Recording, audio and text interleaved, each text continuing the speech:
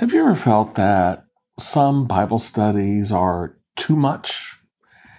They're too long, they're too deep, they're too serious, they're too theological, and yeah, maybe they're too boring. Well, we're going to try to remedy that with this podcast, the Where's God? Finding Him in the Small Stuff Bible Study.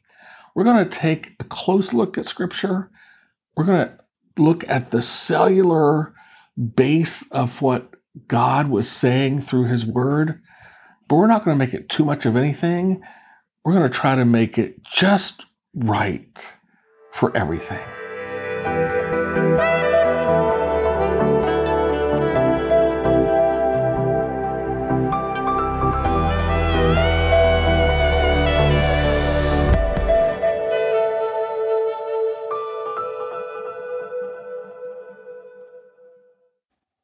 There are some people who believe that when Jesus returns again for His second coming, when He comes and puts His feet back on this earth at the Mount of Olives, that it will happen on Yom Kippur. It will happen on the Day of Atonement.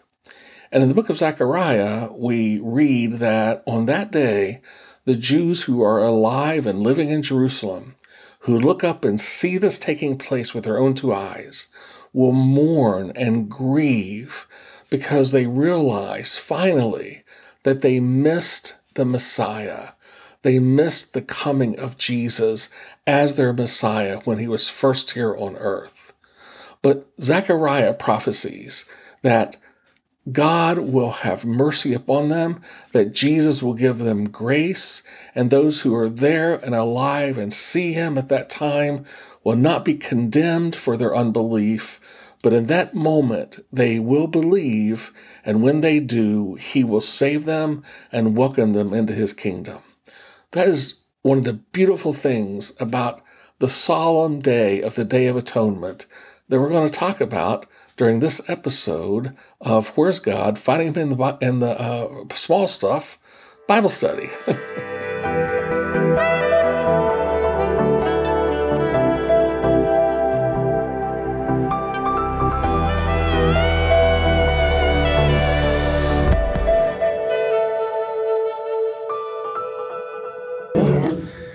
So we are now just moving with lightning speed through the feasts of the Lord, the 7 appointed times as to when God told His people that they should meet with Him to do certain things at certain times at certain places. And the actual word in Hebrew that it is called Moedim, and that means appointed time. And so in the book of Leviticus in the Old Testament, He gives them all 7 of these in the same chapter. And we have now made it to the 6th of those 7, which is the Day of Atonement, or Yom Kippur. And it is celebrated on the 10th day of the 7th month. It's the second of the fall feasts. The first one is Rosh Hashanah, or the Feast of Trumpets, which we said should be really the Feast of the Shofars. And that is on the first day of the 7th month called Tishri. And so then there's these 10 days between Rosh Hashanah and Yom Kippur when you're supposed to be really evaluating your life. And these are called the Days of Awe, AWE, the Days of Awe. Those 10 days between Rosh Hashanah and Yom Kippur are set aside for you to reconcile with the Lord. And then you get to Yom Kippur, which is the highest holy day of all the 7. For the whole calendar. And we said last week that there's really no way to adequately describe just how solemn and serious the Day of Atonement is for the Jewish people, because it's the day where they and really this is the idea of Yom Kippur. If you had to boil it down to one word, it's reconciliation. Reconciliation. You're to reconcile yourself with the Lord. And the way you do that, as we learned last week, is through spiritual inward look at your sins, also a physical requirement of fasting, and then along with that is being reconciled with God through your confession of sins and your agree to repent of those sins and to agree to try to walk better in better obedience with the Lord for the next year. And then, of course, back in Jesus' day and in the time of the Old Testament, there was also the sacrifice of the offerings, which was also part of dealing with your sins and led you to this reconciliation with God. So that's really the idea of the Day of Atonement is because what does sin do? Sin separates you from God, right? Sin puts a barrier between you and the Lord. And so to be reconciled to Him, we as Christians have already been reconciled with Him through the redemption that we receive through Christ on the cross.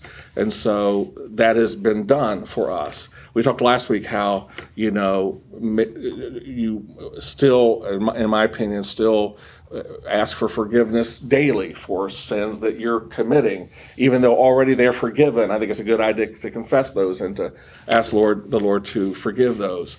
And so that is how we are reconciled. We're reconciled through Christ and what He did on the cross, and just asking for forgiveness, that reconciles us. But for the Jewish people, they have rituals that they have to follow in obedience to get this reconciliation. And this Day of Atonement was the day when you dealt with your sins for the whole year and brought those before the Lord to be reconciled. So we're going to launch in. This is part 2. Part 1 was last week. If you missed that, check out the recording. If you didn't get it, let me know and I'll send it to you. So we're going to launch in here to part 2 today, and we're going to start with to look at how the Day of Atonement, how Yom Kippur was celebrated and observed during Jesus' day. But let's go back and let's get the historical context for this. So turn in your Bibles to Leviticus chapter 23, and we're going to take a look at what God said about this Day of Atonement. And we said last week too, the whole idea of all of these things that God is telling them is that they're difficult. They're all difficult things to do. They are a burden on people. They're a burden on you. But it's a reminder that sin is a burden that you carry. And as you disobey God, you carry this burden of sin with you. And so this is a reminder in what you have to do during this Day of Atonement, that it's hard, it's difficult, it's a burden. And it reminds you of why you need God's forgiveness. And so we'll start with verse 26 of Leviticus 23. It says, Adonai spoke to Moses, saying, however, the 10th day of the 7th month is Yom Kippur, a holy convocation to you, so you are to afflict yourselves. You are to bring an offering, and that's about being, confessing your sin and looking inward and that kind of thing. You are to bring an offering made by fire to Adonai. You are not to do any kind of work on that set day. And we said last week how, some people believe you can't even brush your teeth, that's work. You can't even brush your hair, that's work. And so that's a really strict situation there and requirement. For it is Yom Kippur, to make atonement for you before Adonai your God. For anyone who does not deny himself on that day, and there we talked about that's more, this is more of the fasting kind of thing. If you do not deny yourself on that day, you must be cut off from your people. You will be excommunicated, as it were. And back in that day, when as a Jew you believed you were saved, you were going to be a part of God's kingdom for eternity only because you were Jewish. And so if your high priest said to you, you're no longer Jewish in the eyes of God, then that was a very serious thing, because it meant you were no longer a part of God's kingdom for eternity, because you had been excommunicated. So they took this all very, very seriously. Verse 30, anyone who does any kind of work on that day, that person I will destroy from among his people. Destroy, does that mean that again, the idea of being excommunicated, or does destroy mean more than that? I mean, are we talking about even possibly the penalty of death if you work that day? I don't know, but you didn't want to take a chance, right? And that's why didn't brush your teeth, because you don't want to take a chance. You don't want to take a chance. Better safe than sorry. So verse 31, you shall do no kind of work. He says the second time, it is a statute forever throughout your generations and all your dwellings. It is to be a Shabbat, a Sabbath of solemn rest for you, and you are to humble your souls. On the 9th day of the month in the evening, from evening until evening, you are to keep the Shabbat, the Sabbath. So we talked about that. Is really the idea there is God is saying for this 24-hour period, and remember the day starts on the Jewish calendar at sunset from one day to sunset the next day, not in the morning or not at midnight. So what he's saying there is from sundown on the 9th of Tishri to sundown to the 10th of Tishri. That is the 24-hour period of the Day of Atonement. For that entire 24-hour period, you are to deal with your sins and to fast and to all these things that he's talking about here. And how some people even today still take that literally to be a 24-hour period. They stay up for 24 hours. Some synagogues will have services for a 24-hour period. And in seeing some of the videos that I was watching for this, it was said that some people who go to the Western Wall, the Wailing Wall in Jerusalem, they go and they take bedrolls during the Day of Atonement, and they'll sleep there and spend the whole 24-hour period there. So these are all the kinds of things that that this requires. Now let's go over real quick to Numbers chapter 29, and then we see a little bit more about the specifics of the sacrifices that were to be made during this time. So 29, let's see, start with verse 7. It says, on the 10th day of this 7th month, you are to have a sacred assembly. You are to not deny yourselves and do no work. You are to present to Adonai a burnt offering as a pleasing aroma, one young bull from the herd, one ram, and a 7-year-old male lambs without defect, along with their grain offerings of fine flour mixed with oil, 3/10 of an ephah with the bull, 2/10 with the ram, and 1/10 each with the 7 lambs. Also offer one male goat for a sin offering in addition to the sin offering for atonement, as well as the regular burnt offering with its grain offerings and their drink offerings.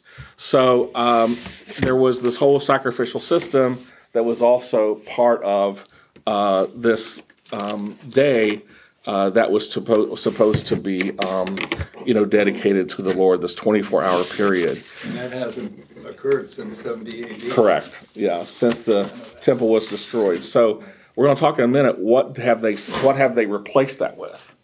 And they have replaced it with something which we'll talk about here in a minute. So let's look at how was Yom Kippur, the Day of Atonement, celebrated in Jesus' day. And in Jesus' day, there were 3 services on that day. There was a morning service, an afternoon service, and an evening service. And in the morning, on the altar, on the Day of Atonement, they would light 4 fires on the altar for the burnt offerings. Now, on all the other holidays that we've talked about, they would light 3 fires. So on the Day of Atonement, again, to set that apart as different, there was a 4th fire that was lit on the altar. Also, on that day, we talked a little bit last week about it, about this, is that the high priest would bathe himself completely immerse himself in this golden bath to ceremonially clean himself before he would perform the rituals of Yom Kippur. On the other holidays, he would simply wash his hands and his feet. So again, setting himself apart and aside in a different way. And then we also talked about, we went back and we looked at last time, Aaron, when he performed the ceremony for the first time, And it continued on up into Jesus' day, that on this day, the high priest had to wear special white linen garments. All the other holidays, there were other garments he could wear, but on this day, he had to wear the white linen garments. And then we also talked about how this is the only time, the one time per year, that the high priest could go into the temple, into the Holy of Holies, the most holy place, where he would take care of the blood, sprinkling the blood there. And so this is the one day of year that he could do that. So in the morning service, it was pretty much just the usual morning service that they would normally have at the temple. The real main service of Yom Kippur was the afternoon service. And in the afternoon service, these are the things that would happen. The high priest and the priest would sacrifice a bull, and that bull was to atone for their sins, for the sins of the high priest and the sins of the priesthood who were there to assist in all of these things that were happening as part of the Day of Atonement at the temple. And so, and this was a burnt offering. So they would take the bull, they would sacrifice the bull, and then they would burn it on the altar, on the fires that were on the altar. Then a very interesting thing would take place. They would bring in 2 male goats, and they would choose lots. The high priest would choose lots. There were 2 lots, randomly selected. And one of those lots would say, for Yahweh, and the other lot would say for Azazel, I think is how you say it, Azazel. And then, he would just randomly pick one, and this goat is for Yahweh, and this goat is for Azazel. And the goat that was for Yahweh would become the sacrificial goat, and his blood would be taken, and it would be a burnt offering on the altar. But the one that got the goat for Azazel became what is known as the scapegoat. And on that goat, they would tie a red or a crimson strip of wool on one of its horns and set it aside, and that would be dealt with later on during the service. So then they would have the burning of incense in the Holy of Holies. And what the priest would do is, what he was required to do was to take coals, burning coals, from the fires on the altar, on which already the bull has been sacrificed as a burnt offering.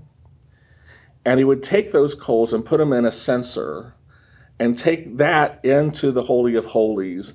And then there he would take incense and put it on in the censer where the burning coals were from the altar, and the incense would go into the Holy of Holies. So the burning of incense was important. Now,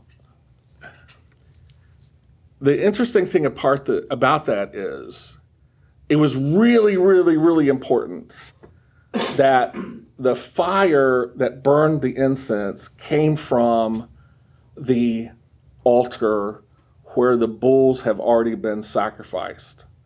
How important was it? Well, let's look at Leviticus chapter 10 for just a minute. And we're going to see a time when a couple of people did that without the proper coals in their censers. So Leviticus 10, verse 1. Now Aaron's sons, Nadab and Abihu, each took his own censer, put fire in it, laid incense over it, and offered unauthorized fire before Adonai. Why was it unauthorized fire? Because they said, I'll just take my censer and I'll just put a fire in it, and we'll just use that. And we'll take that in, and we'll put the incense on that, and it'll be good enough. Anytime you say to yourself, especially when it comes to serving the Lord and being obedient to Him, it's good enough, it ain't good enough.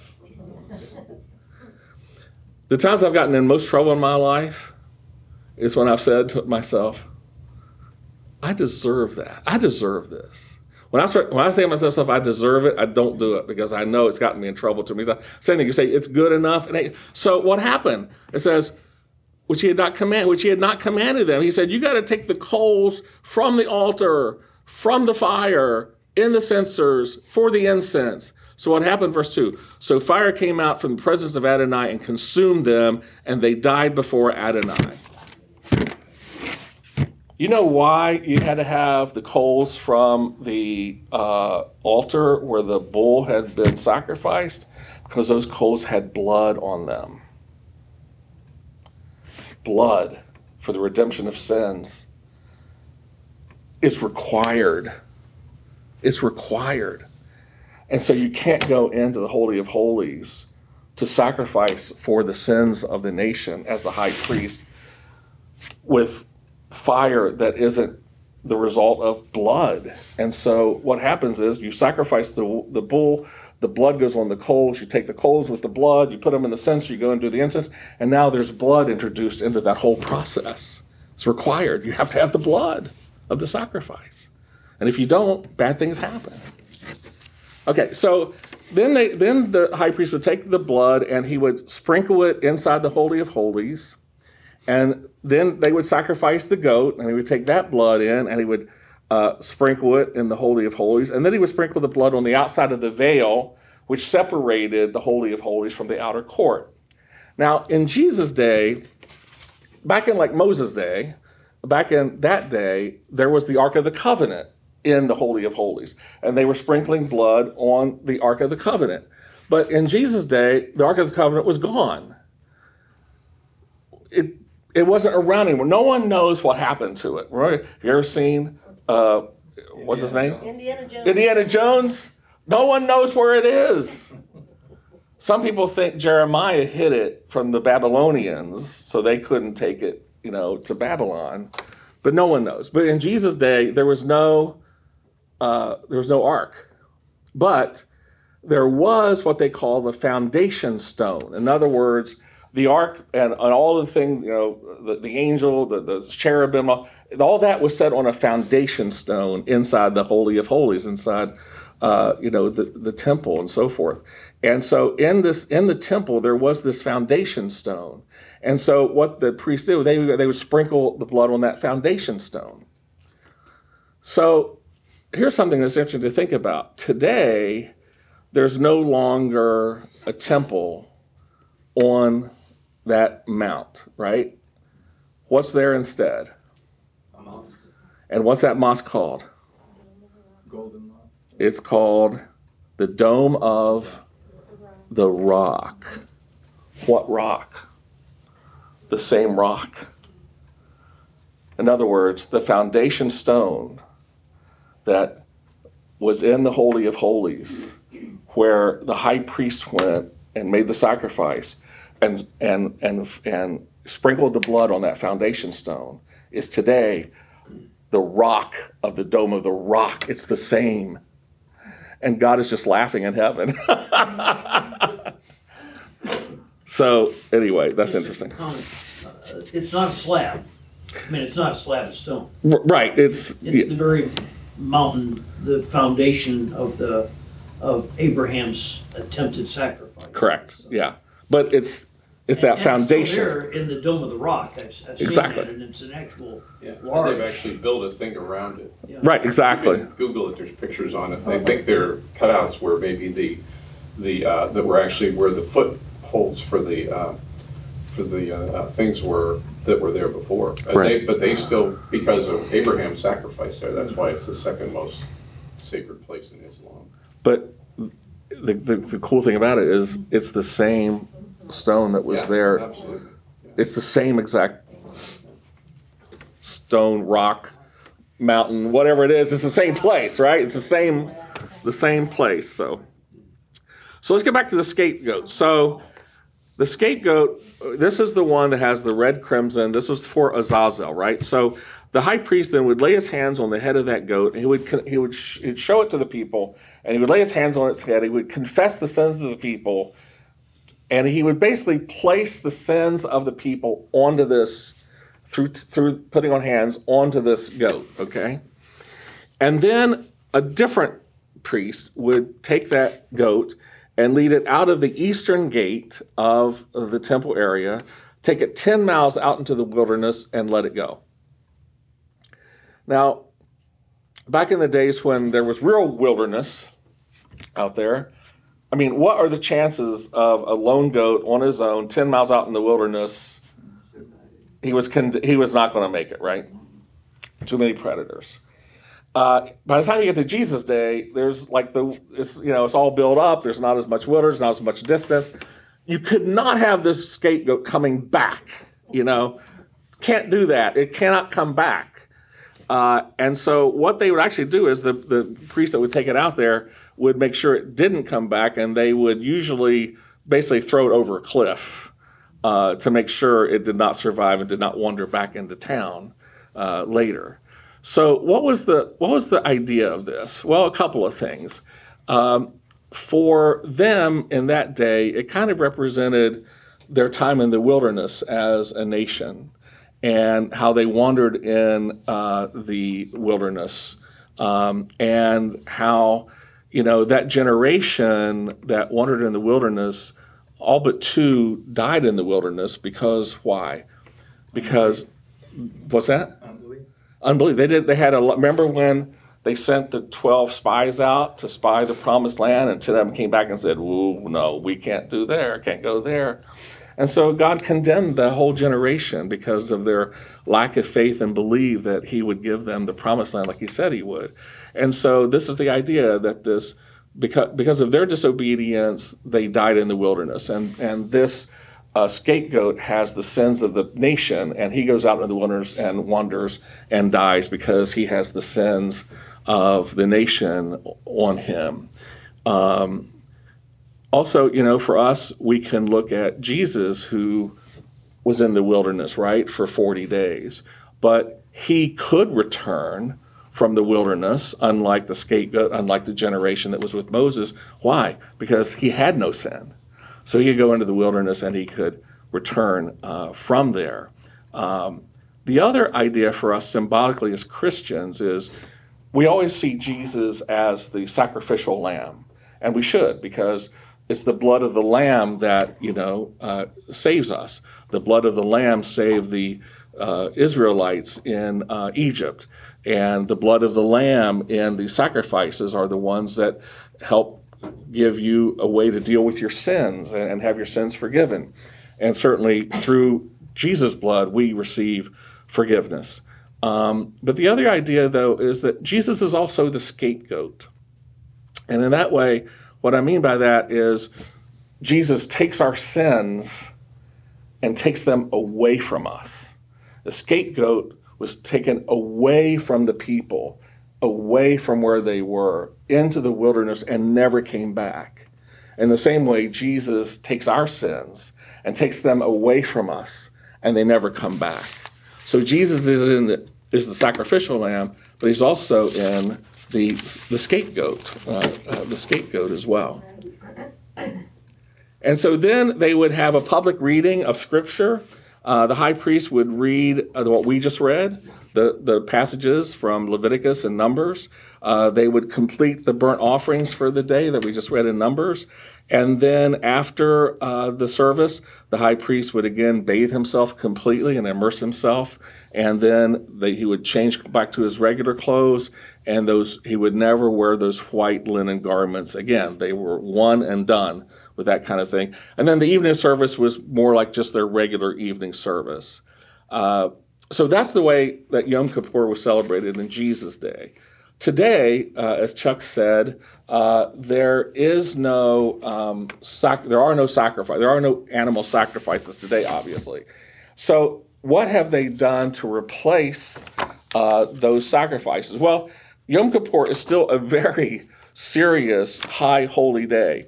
It still has in it the idea and the intention of being atonement for your sin. They still do no work. They still have they still fast, generally speaking, and they still have services in the synagogue. Today, actually, they have like 5 services during the day of Yom Kippur. It is the most well attended service of the year is kind of like our Easter. If you're going to go to synagogue one time a year, you're going on Yom Kippur. Just like, if you come to church one day a year, it probably is going to be Easter. They decorate the synagogues in white. They replace a lot of the things that are in there, make sure they have like white tablecloths and white. And even people generally who attend synagogue services also wear white, kind of their tradition. And what else? There's something else I can't remember. Now they also read Jonah. And the idea of Jonah is, number one, you come back to God. You can't get away from God.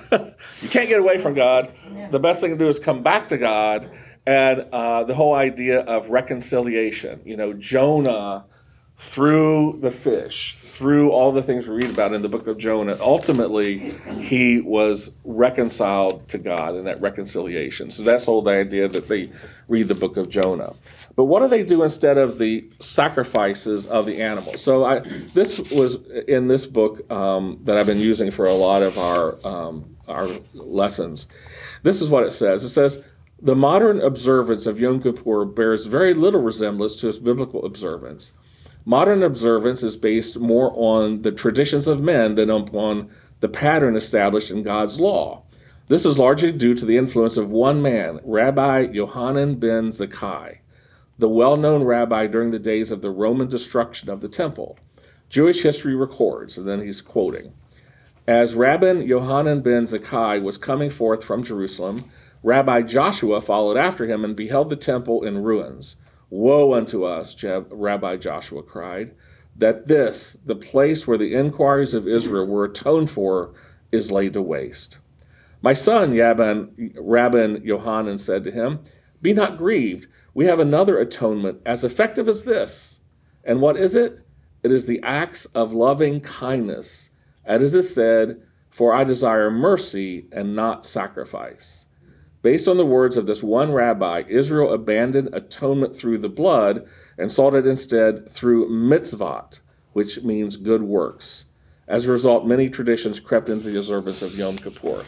So now the idea of Yom Kippur, in addition to all the dealing with the sin and the confession and the redemption and the fasting and the synagogue service, also the idea of good works, making it a time of good works that is something that also gives you atonement through works, which we know is not really what it's all about, right? And So wouldn't that be sort of like the sons using the coals that didn't have the blood? yes, exactly. Yeah. So it's good enough, right? Right, good enough. Nope, not good enough. So, all right, so where is Jesus in all of this? So strap on, because this is something I get really excited about. Okay, so where is Jesus in all of this? Okay, so the Day of Atonement, as we said, is about reconciliation. And so for us as Christians, as we're looking at this, where is Jesus? Well, this whole thing of the Day of Atonement foreshadows the reconciliation that will happen with the Jewish people when Jesus returns for his second coming. Now, we're not talking here about the rapture. We dealt with the rapture in the Feast of Trumpets, and we said how Rosh Hashanah, there was the trumpet in Mount Sinai and the trumpet with rapture, and how many people think, and I agree, that when the rapture happens, don't know what year it'll happen, but what day it'll happen, I think will be Rosh Hashanah because of that. So the Day of Atonement, Yom Kippur, we're talking about the second coming, right? When Jesus comes and returns to establish his kingdom. And there will be, and we're going to see it here in a minute, a reconciliation between Jesus and the Jewish people when that happens. And so the Day of Atonement foreshadows Jesus' return in the second coming, and the realization by the Jews that they missed it, that he really is the Messiah. So let's turn to Daniel chapter 9. Okay, so we're going to start there. So this is a passage where you need your calculator in one hand and your Bible in the other. All right. So Daniel 9, and we're going to start with verse 22. This is one of the most important prophecies, I think, in the whole Bible, and in that it's giving you a time frame for Jesus' second coming. It doesn't tell you when it's going to happen specifically, but it gives you a clock to follow. So, verse 22 of Daniel 9, it says, this is Gabriel, the angel Gabriel speaking to Daniel in a vision, okay? So it says, this is Daniel writing, he, meaning Gabriel, instructed me and said to me, Daniel, I have come now to give you insight and understanding. At the beginning of your request, in other words, he was praying, at the beginning of your request, at the beginning of your prayer, a message went out, and I have come to declare it to you. For you are greatly esteemed. Would it be nice to have some angel say to you, you're greatly esteemed? Therefore, consider the message and understand the vision. Okay. So, verse 24. 70 weeks are decreed concerning your people and your holy city. So this time frame, this prophecy is talking about Daniel's people, the Jews, and Daniel's holy city, Jerusalem. He says 70 weeks are decreed. Now, remember we talked about the time frame between first fruits and the Feast of Weeks, and how that is 7 weeks, 49 days. It's 7 sets of 7 days, and then one other day, so it's 50 days. And in that time frame and counting, 7 weeks means 7 weeks, 7 sets of 7 days. But in this prophecy, weeks are not weeks. Weeks is symbolic for years. So when it says 70 weeks, and if weeks translates to years, how many years are in a week? 52. 7, right? So a week of years is 7 years, because you have 7 days in a year, so 7. So a week of years is 7 years. So what he's saying here is that the weeks are a set of 7 years. So 70 weeks means 70 sets of 7 years. So 70 times 7 equals 490 years. So what he's talking about here is a time frame of 490 years. What said, chapter are you in? Because I'm not. Chapter 9 of Daniel. Oh, I thought you said 2. I'm sorry. Daniel 9, we're now at verse 24. Okay. All right. You would be really confused if you... Okay, it's hard enough as it is. Yeah. Okay, so 490 years are decreed concerning your people, the Jews, and your holy city, Jerusalem, to put an end to transgression, to bring sin to an end, to atone for iniquity, to bring everlasting righteousness, to seal up vision and prophecy, and to anoint the Holy of Holies. So guess what? All of that can only happen one time. All of that can only happen when Jesus comes back. Second coming to set up his kingdom on earth.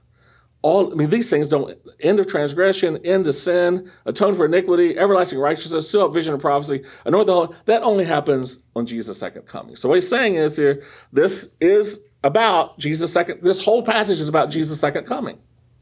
Okay, actually it's first coming too, so. Verse 23, so know and understand, from the issuing of the decree to restore and build Jerusalem, until you probably have anointed one, the Mashiach is what I have in mind, but the Messiah, until the time of Messiah, the Prince, there shall be 7 weeks and 62 weeks. Okay.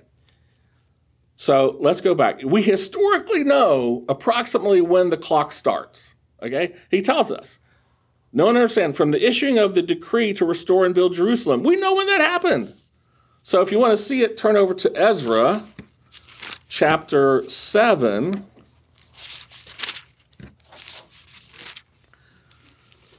Ezra 7, I'm going to start with verse 11. Now this is a copy of the letter that King Artaxerxes gave to Ezra the priest, the scribe, a teacher of matters pertaining to the mitzvah. The mitzvah, we just don't know what that means. I mean, it's good deeds, good works, pertaining to the good works of Adonai and his statutes over Israel. Artaxerxes, king of kings, to Ezra the priest, the scribe of the law of the God of heaven, I have now issued a decree that anyone in my kingdom from the people of Israel, even to the priests and the Levites, who wish to go up to Jerusalem may go with you. And then it skips down to verse 21. I, King Artaxerxes, hereby issue a decree to all the treasurers of Trans-Euphrates and diligently provide all that Ezra, the priest, the scribe of the law of God of heaven, may ask of you. So this is the decree that Gabriel's talking about here to Daniel. And so when did this happen?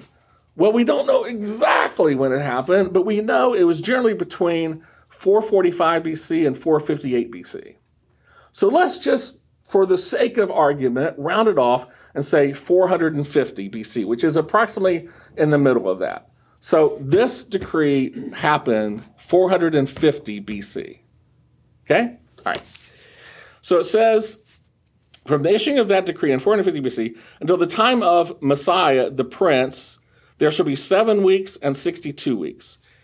The 7 weeks there translates to 7 sets of 7 years is 49 years. So basically, he's saying it's going to take about 49 years to complete this restoration of Jerusalem. And it just so happens that we know about when that happened because that was about the time that Malachi was writing his prophecy that we find in the Old Testament of Malachi. At the end of that time period, Malachi wrote his prophecies. So keep that in mind for just a minute. So there's going to be that 7 weeks, that 49 years from the time the decree is issued to the time that work is generally done. And Malachi writes his prophecy. Then it says, and then another 60, so there'll be 7 weeks for that to happen, 49 years, and then 62 weeks. This is why I say you have to have a calculator. This is 62 sets of 7 years. 62 times 7 is 434 years. 434 years. Now, that means between the time that Malachi wrote Malachi and the time that the Messiah comes to Israel, there's going to be 434 years. Now, I looked up in 6 references yesterday about when did Malachi write Malachi. You know what they all say? We don't know for sure, but about 430 BC. Okay? So I'm going to say that between Malachi and the end of his writing, we always say it's 400. We always say, right, there was a quiet time for the Old Testament, New Testament of about 400 years. We all say that all the time. Well, it's 434 years because that's what Gabriel said it was going to be. So from the time that Malachi wrote that Jerusalem was finished to the time that the Messiah comes is 434 years, which works out pretty close, right, to when Jesus entered into Jerusalem. Okay, let's keep going. Jerusalem will be rebuilt with plaza and moat, but it will be in times of distress. We know if you read Ezra and Nehemiah that this was not easily done. There was a lot of opposition to building Jerusalem back and the wall and all of that. Then after the 62 weeks, after those 434 years, after those 62 weeks, Messiah will be, what does your Bible say? What chapter? I'm in chapter 9 still, verse 26. Okay. Then after 62 weeks, Messiah will be cut off, okay, and have nothing. That means he will die. That means he will be executed. After 62 weeks, he will be cut off and have nothing. So how old was Jesus when he was crucified? 33. And when did Artaxerxes make that prophecy? I mean, when did he make that decree? 450 BC, right? So you take 450 BC, and you add 33 to Jesus' age when he died, and that's what, 483, right? 450 plus 33 is 483. And how many did we say? 7 weeks and 62 weeks. If you take 7 weeks and 62 weeks, that's 69 weeks. And you know, if you take 69 sets of 7 years, you know what it equals? 69 times 7 equals 483 years. 450, 33, 483 is exactly the number that Gabriel gave Daniel, that's how long it would be between the time of that declaration of Artaxerxes to when Messiah would die. It works out exactly to the day.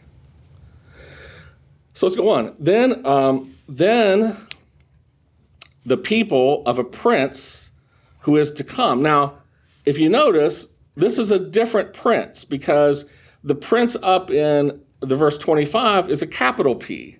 That's the Messiah. That's Jesus. But here in this verse 26, then the people of a prince will come. That P is a small p, right? Because this prince is Antichrist. This prince is the Antichrist. So then the people of the Antichrist who is to come will destroy the city and the sanctuary, but his end will come like a flood. Until the end of the war that is decreed, there will be destruction. Then he will make a firm covenant. Okay, let's hold there for a minute. So up at the very beginning, in verse 24, Gabriel says 70 weeks are decreed. 70, right? If we come down to the verse here where it says there will be 7 weeks and 62 weeks, that's 69 weeks, right? So Gabriel says 70 weeks, but we only have accounted for here 69 weeks. In other words, when Jesus was crucified, that was the end of the 69th week in this clock. Okay? We still have 1 more week to go. What happened is, when Jesus was crucified, God stopped the clock. Okay? He stopped the clock. And that clock has been stopped even today. He stopped it for this church age that we're now living in today. So God owes us 1 more week, 1 more set of 7 years. Well, it's coming. And here's where it talks about it in verse 27. Then he, meaning Antichrist, will make a firm covenant with many. And what he's going to do there, he's going to make a truce, a treaty with the Jews in Jerusalem, in Israel, for 1 week. How long is that going to be? 7 years. So Antichrist is going to make a peace treaty with the people of Israel and the Jews for a 7-year time period. Do you know, have you heard of the tribulation? You know how long the tribulation lasts? 7 years. 7 years. That's the 70th week of Daniel, the tribulation. And when does God start the clock again? It tells you right there.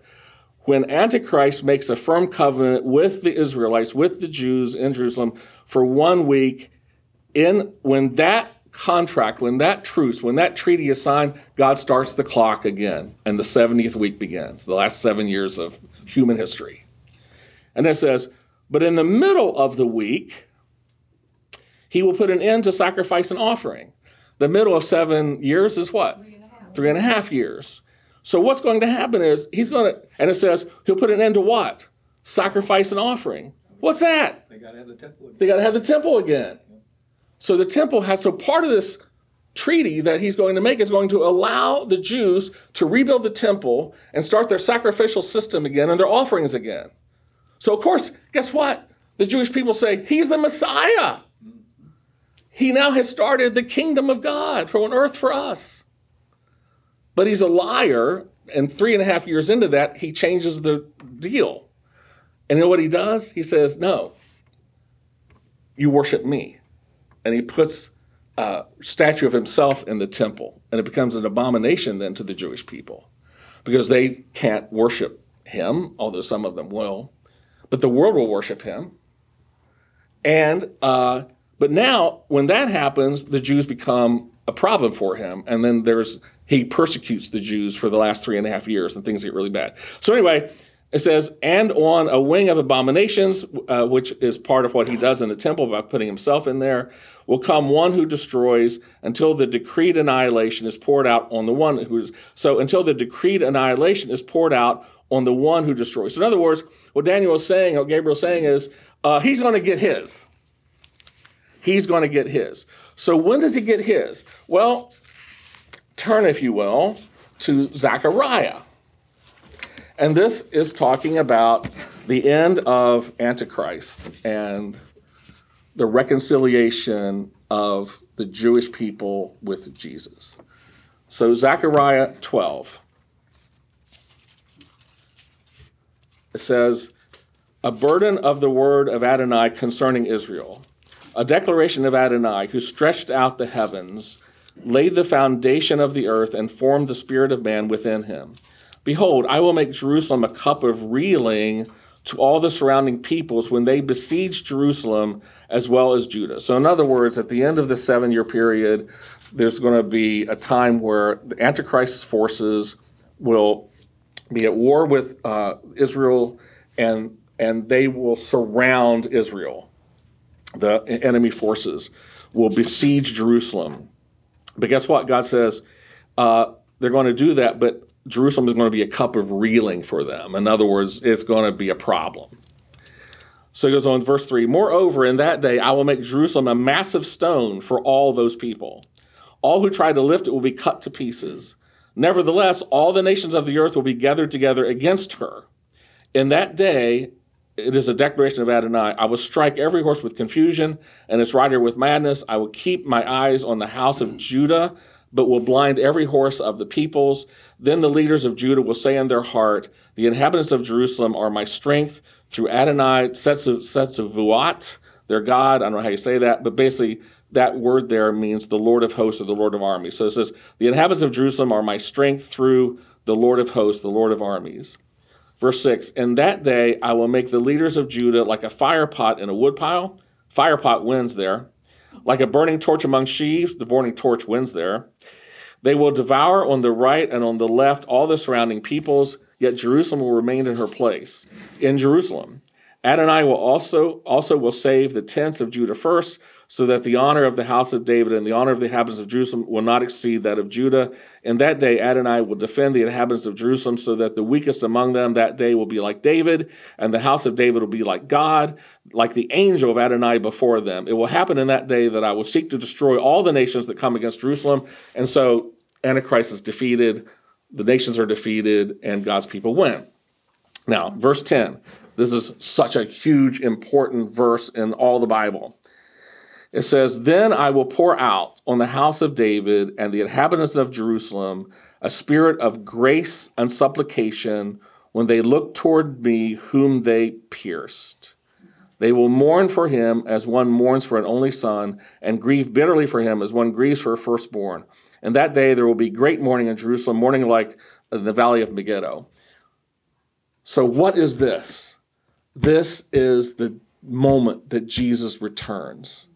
This is describing what happens when Jesus sets his feet on the Mount of Olives in Jerusalem. Because why? How do we know that? Because it says, I will pour out a household and spirit of grace. They will look toward me. They will be able to see him. If you're in Jerusalem at this time, you'll be able to see him.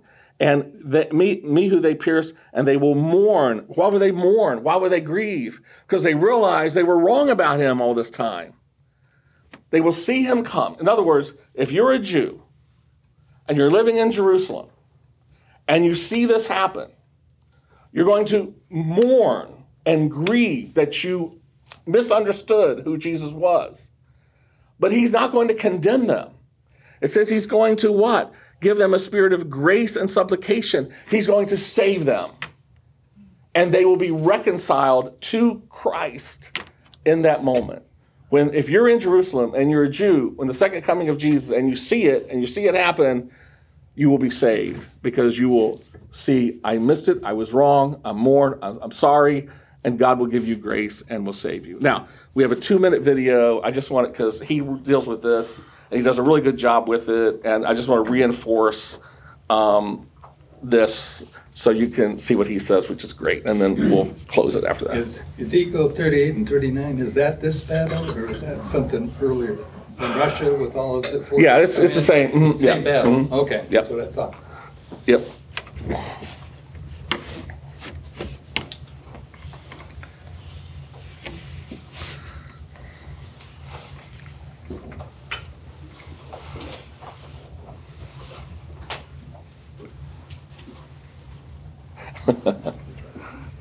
That's like, I just want to, here it comes. Yeah. This is Zola Levitt, remember. For this was I born, he said. Well, the Jews will have a day of atonement when he returns. The prophecy is clear. Zechariah 12:10, it says, they shall look upon me whom they've pierced and mourn for him as for an only son, and a fount of cleansing will be open unto the house of David. I almost choke up when I say that here, because here's where he's coming. We're at the summit of the Mount of Olives. If he came now, I would be looking straight at him, straight in front of me. He's coming out of heaven to this place, and everybody on the ground will look up and see him, and when they look upon him whom they've pierced and mourn for him, when they do a real atonement of their own because they see who he is and they realize what happened, then they will be saved. As Paul says in Romans 11:26, all Israel will be saved when the deliverer shall come out of Zion.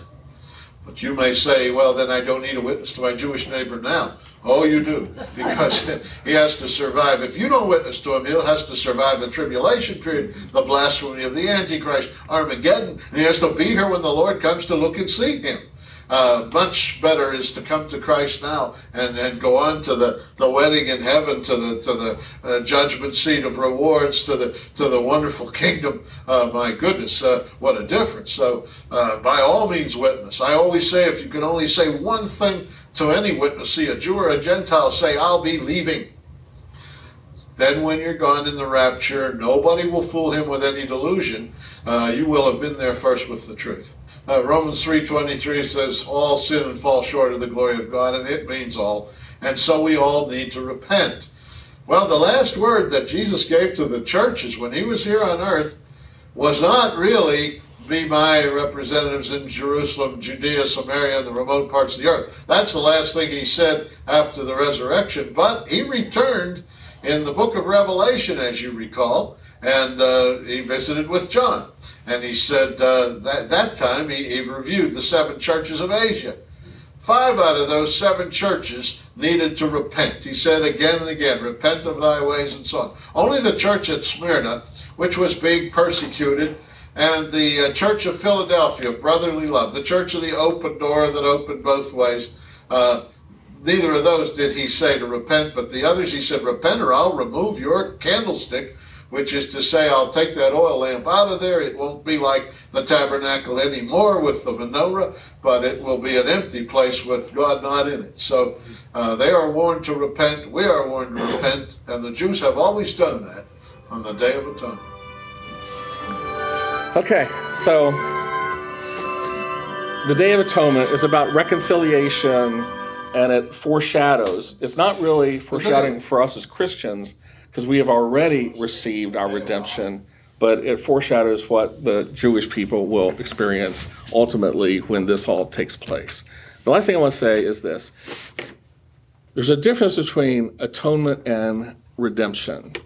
And we don't need atonement because we've been redeemed.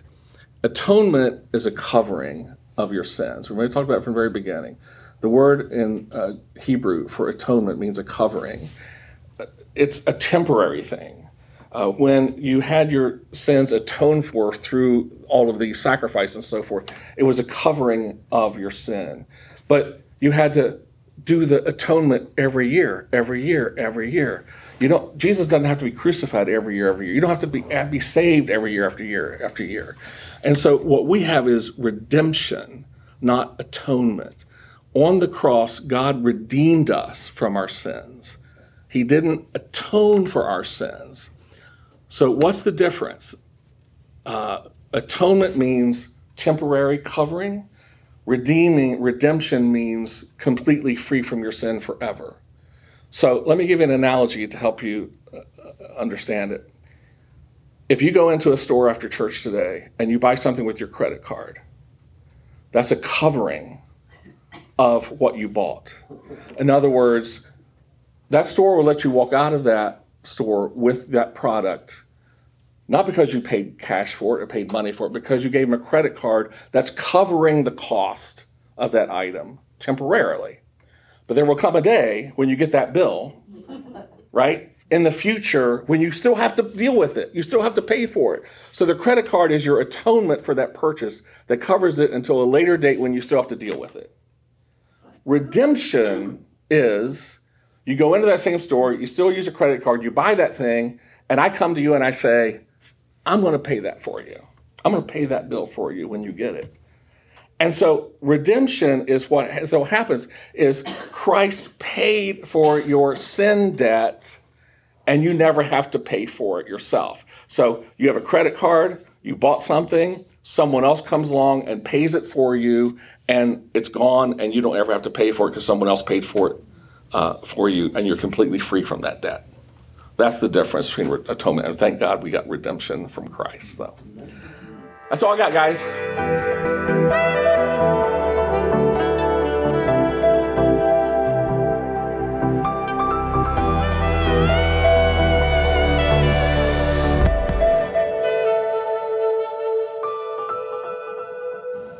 That concludes this episode of Where's God? Finding Him in the Small Stuff Bible Study. I pray that you've learned something new about the Lord today, and He's given you some new insight into who He is and how much He loves you. Remember, the eternal God is our refuge, and underneath are the everlasting arms. May in that refuge today and those everlasting arms you find the provision that you need, the protection that you need, the power that you need, and through those, the peace that you need. Remember, He said, my peace I give you, peace be with you. Shalom.